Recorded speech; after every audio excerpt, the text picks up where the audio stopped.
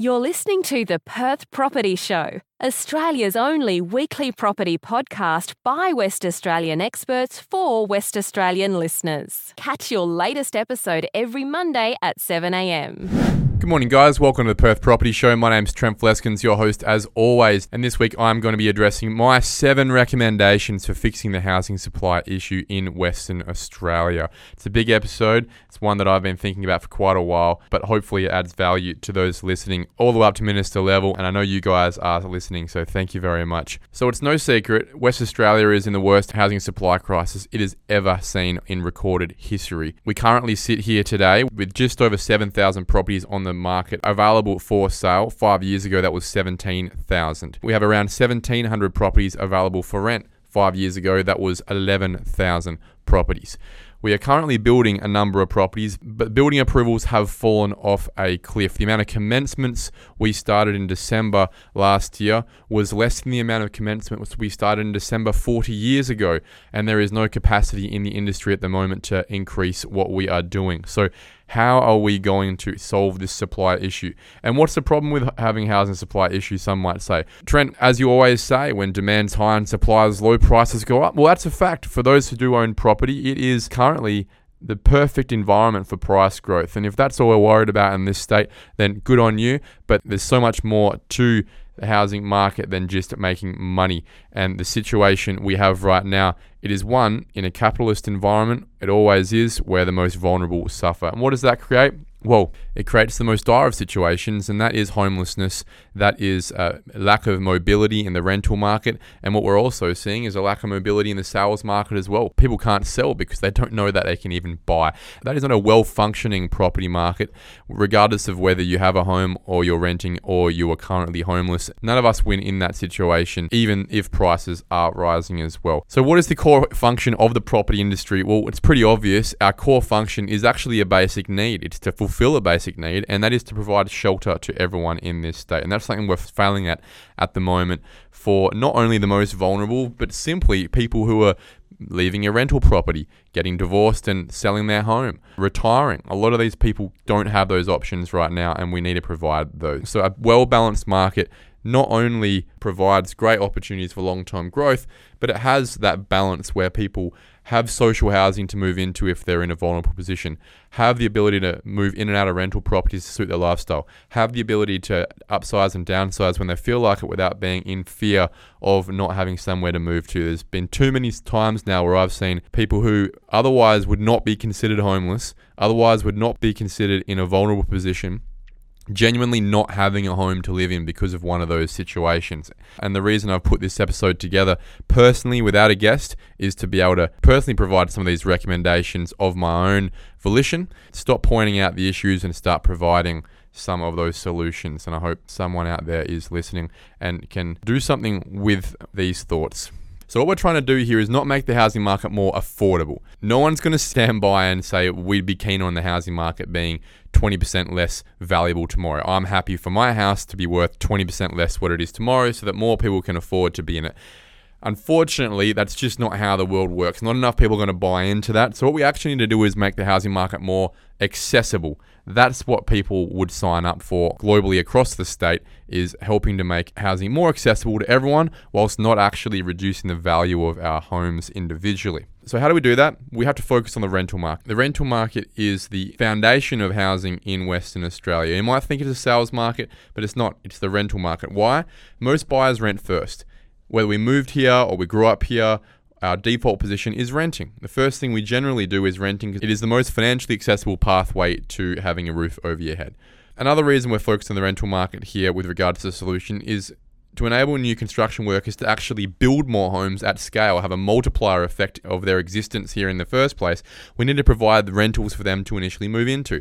When you first move to a new city, you rent. It's what we would do, it's what they do. And thirdly, it helps the rental market do what it's always done but is struggling to do right now.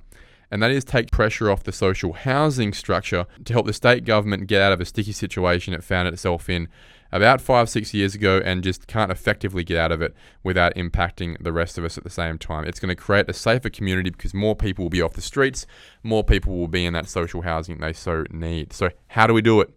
Well, we have to make it easier for current renters to buy existing stock that exists on the market. The current fat in our market is that 7,000 properties in the sales market. It is low. It's historically lower than it's ever been per capita, but it's still 7,000 properties. That's 7,000 houses. That's about 14,000 people that can be moving out of the rental market into the sales market, creating that space for construction workers to come in and assist with fixing our housing supply capacity issue.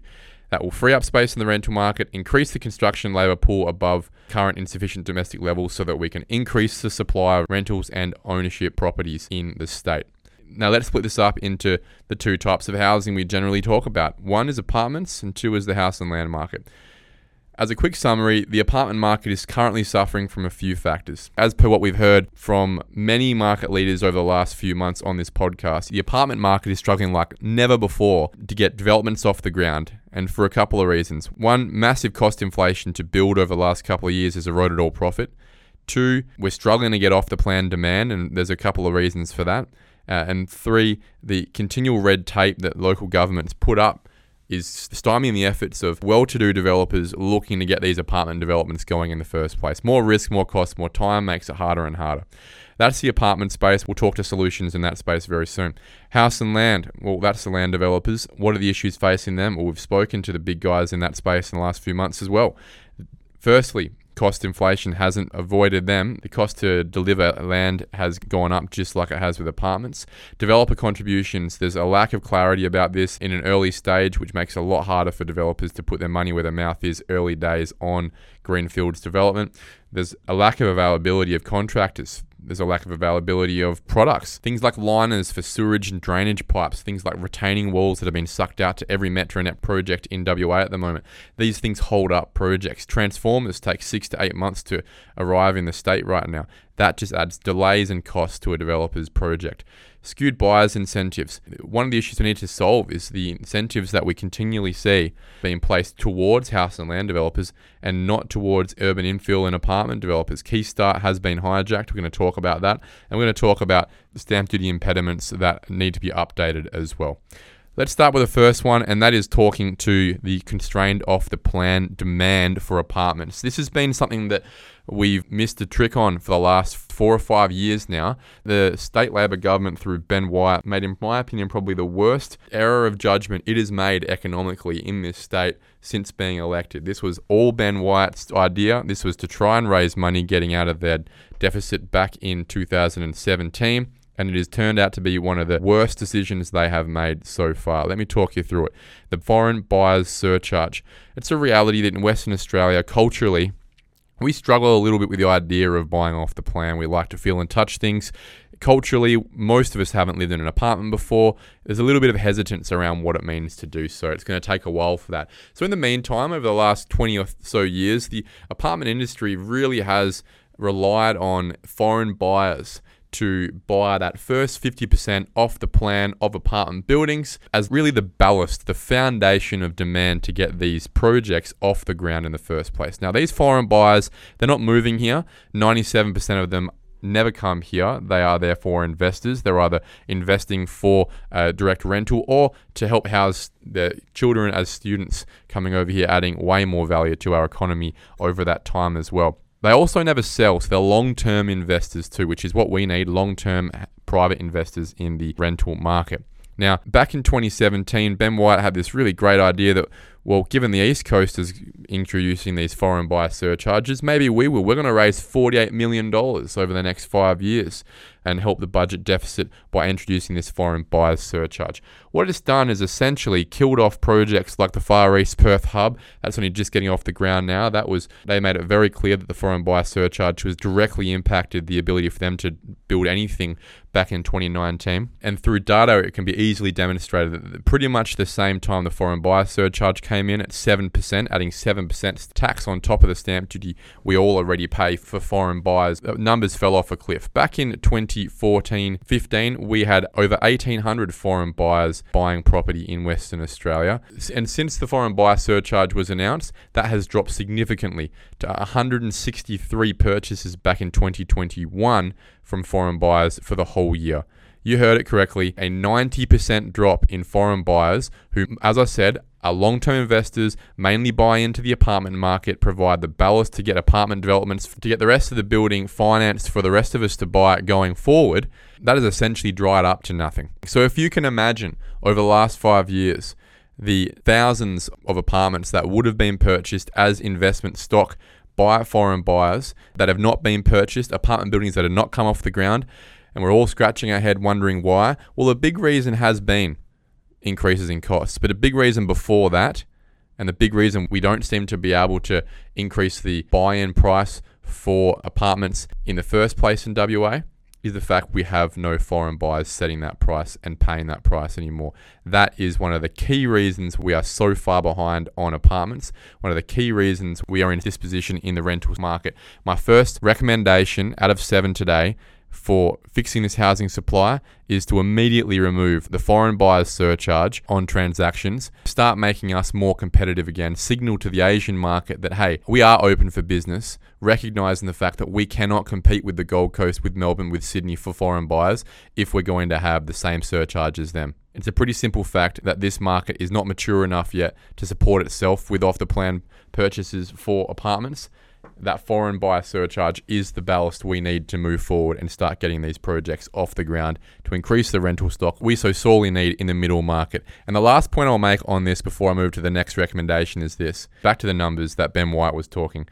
He thought we were going to make $48 million in the foreign buyer surcharge over that 5-year period to about today.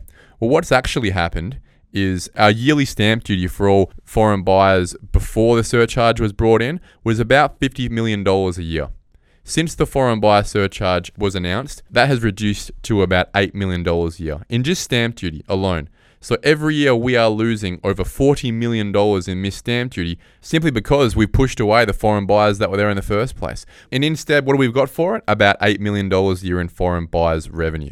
So we've possibly lost about $200 million in stamp duty revenue when we were trying to make 48 in the first place. That has to be the biggest embarrassment this state government has not been pulled up on when it comes to putting our hand up as to why we're in this position in the with the rental market and apartment market in the first place. The foreign buyer surcharge must be removed today to re-incentivize off-the-plan buyers for those apartment buildings we so sorely need in our market. So number 2, cost increases in the construction industry. This is one that is a really tough one to fix. Apprentices are leaving the building industry faster than any other industry in Western Australia. More so than metals and mining, more so than electrical, and more so than the food industry. Apprentices in the building industry are leaving in droves. What else do we know about issues facing the construction market? Well, we know that residential construction costs have risen about 40 to 50% since 2019. Builders are collapsing every week at the moment, with more to come, I am sure. And there's now been an erosion of consumer confidence and trust for the building industry with all the stories we hear about delays, about builders going bust, about increase in pricing. This doesn't help when it comes to incentivizing local people to start building a new home. In addition to this, those builders that are actually looking for new work, that are ready to go, a lot of them are having their indemnity insurance, which is their lifeblood to have building permits approved by local governments, is limited by QBE, the only insurer in the building industry at the moment. They're looking at the balance sheets and they're saying, no, we will not insure you for next year. We will not increase your limit. This is limiting the ability for builders to even take on work if they want it in the first place. As I suggested, the big issue here is our lack of capacity in the industry for new work, the lack of labour, an eroding industry that has only been shrinking and shrinking at the expense of the mining industry for years now. What is the solution? What is the recommendation? Well, we need to be doing everything we can to incentivise new people to get into the industry, young people, immigrants, women, people who currently aren't in the industry, competing against other industries for talent. 2% of the construction industry is female. There's not a job in the construction industry a man can do that a woman can't do. Why aren't we competing with the industries that are dominated by females for females to incentivize more women into the construction industry to contribute to assist with the supply constraint issues we've got? Why aren't we making TAFE courses free rather than cheap in these spaces? We can afford it. This is our biggest issue. We should be putting all resources towards competing for the most talent as possible in that supply space. So the recommendation there, as John Jelver spoke about a couple of weeks ago, we need to protect builders' financial fidelity so they're not falling over. protect them through more comprehensive and balanced contracts. And we also need to be doing everything we can to increase the supply of skilled labour in our workforce going forward so we don't get in this position again. Okay, that was number 2. My third recommendation for increasing the accessibility of housing in Western Australia, we need to look at our lagging stamp duty threshold. Currently, our first home buyer's stamp duty threshold sits at $430,000 with a scaling to $530,000. On a purchase of a $540,000 property, which is the median house price right now, stamp duty is essentially $20,000. So at a 90% loan-to-value ratio, including LMI, buyers will require about $85,000 to settle a property at $540,000. At an 80% LVR, first home buyers will be required to have $130,000 to settle. The problem? Well, first home buyers on average save about $12,000 a year. So we're looking at between 7 and 10 years before a first home buyer can actually have the cash to buy that property. So how do we help get more first home buyers who are coming out of the rental market, give them more accessibility to get into the sales market? Recommendation number 3, peg the first home buyer's stamp duty threshold to the median house price. How do we do it? Well, it's pretty simple. Every 6 months, we can check the median house price, see that it's $540,000. The government can then alert the industry that in 6 months' time from there, the new threshold will be $540,000, giving all buyers enough time to reset their expectations. If the median house price drops or goes up by the next 6-month review period, then the Office for State Revenue will set the new first home buyer's threshold at that median house price and give the market 6 months to adjust to that. It's not that hard. It's something we should be able to build into our market to make sure that we are maximizing the accessibility of the bottom half of our property market to all first home buyers. Now, what would that do? Well, that would open up about 3,500 properties currently sitting on the market at a $7,000, listed between $430,000 and $540,000. That would reduce the amount of money they need by that $20,000, which would help bring forward the purchasing time frame of renters currently in the market by about 2 years. For me, that's a really easy, quick fix that we could make tomorrow to help swathe of current renters who otherwise would have loved to have got into the market, but for the inefficient cost of paying stamp duty to the government. Remove that stamp duty for every property under the current median house price, and you've just brought forward the purchasing ability for a swathe of renters in the market by 2 years. There'd be a big percentage of people out there right now who could afford a house at $430, but probably couldn't afford a house at $540 where they'd prefer to buy simply because of stamp duty. Let's do something about it and update that first home buyer's stamp duty threshold to the median house price and peg it to there from now on. That's number 3. Recommendation number 4, let's look at the first homeowners grant. What's the issue here? Well, the issue with the first homeowners grant is it's so skewed towards the land development industry, it's not funny. This is politics. This is unfortunately a reality of our state.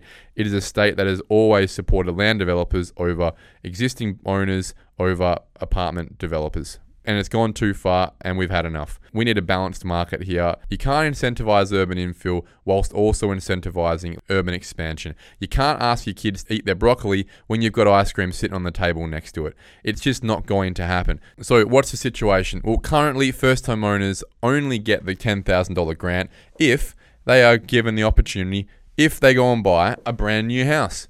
Well, the issue with that is that the house and land development market has become so good at selling house and land packages, which are essentially off the plan packages, to first home buyers with these grants, that it has been the gravy train that has built some of these land development and building companies up for decades now to create suburbs like Baldivis, Ellenbrook, Yanchep that we really never should have had. What's the solution? Well, we need to reintroduce the first homeowners grant for established properties. And why will we do that? Well, the reason we do that is because, again, we need to increase the accessibility of housing now with no lag for those people currently in the rental market. Incentivizing people to go and buy a house and land package that won't be built for another 2 years does not solve our problem now. However, making the established market where properties are on the market today more accessible, again, with $10,000 into first home buyers' pocket there, You then couple that with removing stamp duty all the way up to $540,000. That's effectively $30,000 less that a first home buyer has to pay to get into their first home under $540,000. That now brings the purchasing forward by 3 years for those people in the rental market. For me, it's so easy, it's so obvious. There are currently 7,000 properties on the market, 3,500 of them are priced between $530,000 and $540,000. That's on average 7,000 people. We could be essentially making that purchase decision $30,000 less expensive tomorrow. Okay, so that's number 4. Let's move to number 5. And this one is a structural reform that I've been pushing for a few years now that really needs to come to the fore. Recommendation number 5, fix Keystart. So what's the issue with Keystart? Well, Keystart was established in 1987 and since then has provided around 120,000 home loans to low-income earners.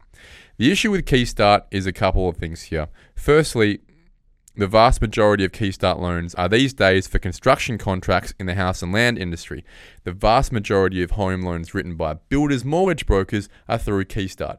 These days, the Keystart and the house and land industry are codependent organisations. It has been the single most important ingredient for achieving our unwanted record of being the most sprawled city in the world. So, facts about Keystart. Keystart charges no LMI for loans with a loan-to-value ratio up to 98%. So they look to provide loans to people in the most financially vulnerable situation. But here's the catch. If you qualify for this because you're a low-income individual and with a low savings level, you will be charged an interest rate approximately 1.5% to 2.5% higher than the interest rate you would have got at a Big Four bank if you got a loan through there.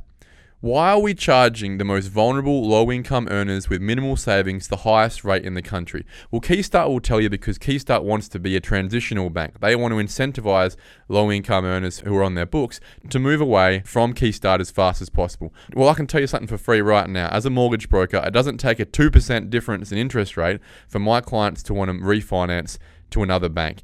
You could have an interest rate that's 0.2% higher than the Big Four banks, and clients will be looking to refinance as soon as possible.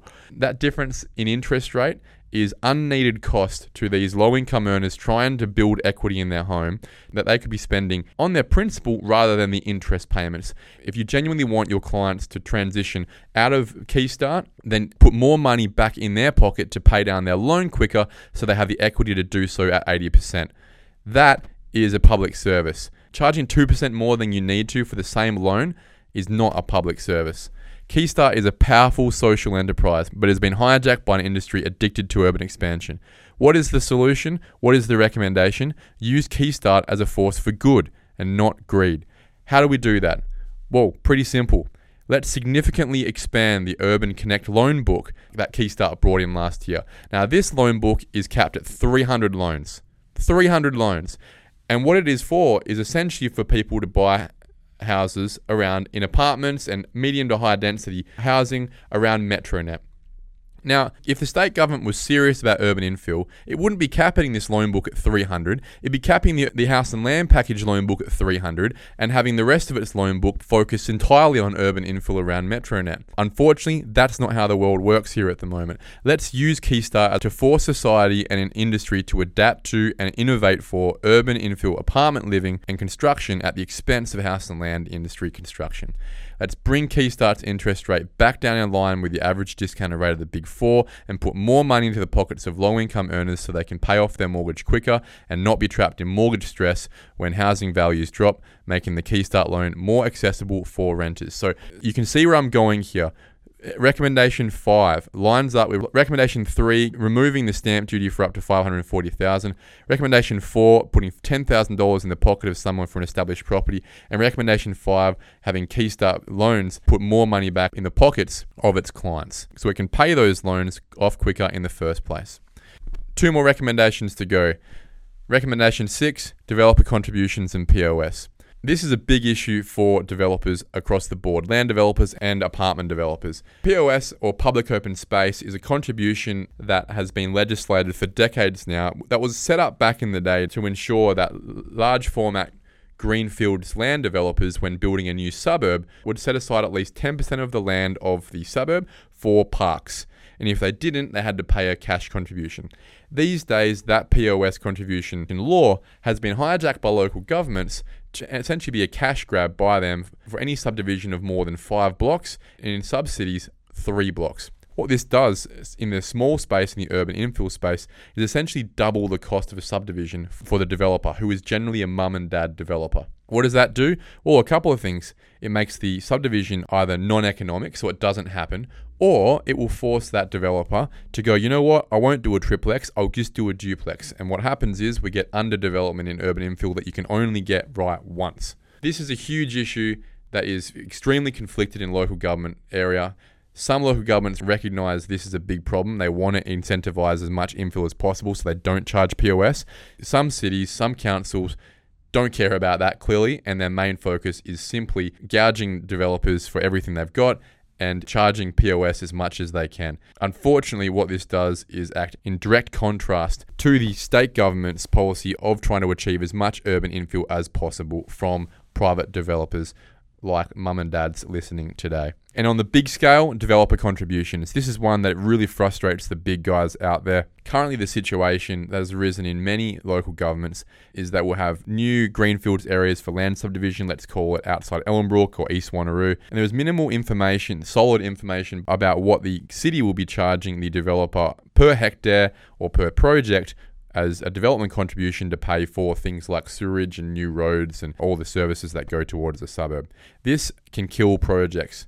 This lack of certainty, this risk, makes projects more expensive, makes it take much longer to develop. What do we need to do here? We need to get around the table, have a summit with all the local governments to improve our engineering and financing capabilities to understand exactly what these developments are going to cost, so that land developers have much more certainty about what it will cost to actually get these developments done in time, in budget, moving forward. So the solution, the recommendation number 6, standardized development contributions for larger developers and limit POS contributions only to greenfield development so that infill can be incentivized and maximized going forward. Finally, recommendation number 7, and it will be one that is slightly unpopular amongst listeners today, and that is talking to regulating Airbnb. It's a fact, unfortunately, over the last decade, the Airbnb market has significantly gouged into the availability of the long-term rental market. Places like Scotland have now started to regulate quite tightly the short-term rental market, and it's something that needs to happen in Western Australia as well. Whilst Airbnb is something we all love and use, it is often a vehicle for super profits by investors, and it is one that we need to balance out for the social good in an efficient way, sort of like a cigarette tax or an alcohol tax, to start balancing the market out again and incentivizing those Airbnb investors to start looking at the rental market too. Whilst we all appreciate the Airbnbs out there, what is more important to our society is the long-term availability of rentals, and right now that is causing a huge issue to our market. So I won't spend too much time on it, but that 7th recommendation is that we seriously need to be looking into licensing and regulation and possibly taxing of super profits in the Airbnb space, which is cutting into the foundation of supply of long-term rental stock in WA. Guys, I know that was a rapid-fire 7 recommendations there, but I really appreciate you listening. Really appreciate everyone's thoughts and contributions on this episode, and I hope you all have a fantastic week. Thank you for listening to another episode of the Perth Property Show. If you've only just joined the conversation, you can catch up by heading over to our website, perthpropertyshow.com.au, subscribing to the podcast, or joining our Facebook page. Don't forget to tune in next Monday at 7 a.m. for more expert insights, local analysis, and suburb spotlights. Happy hunting!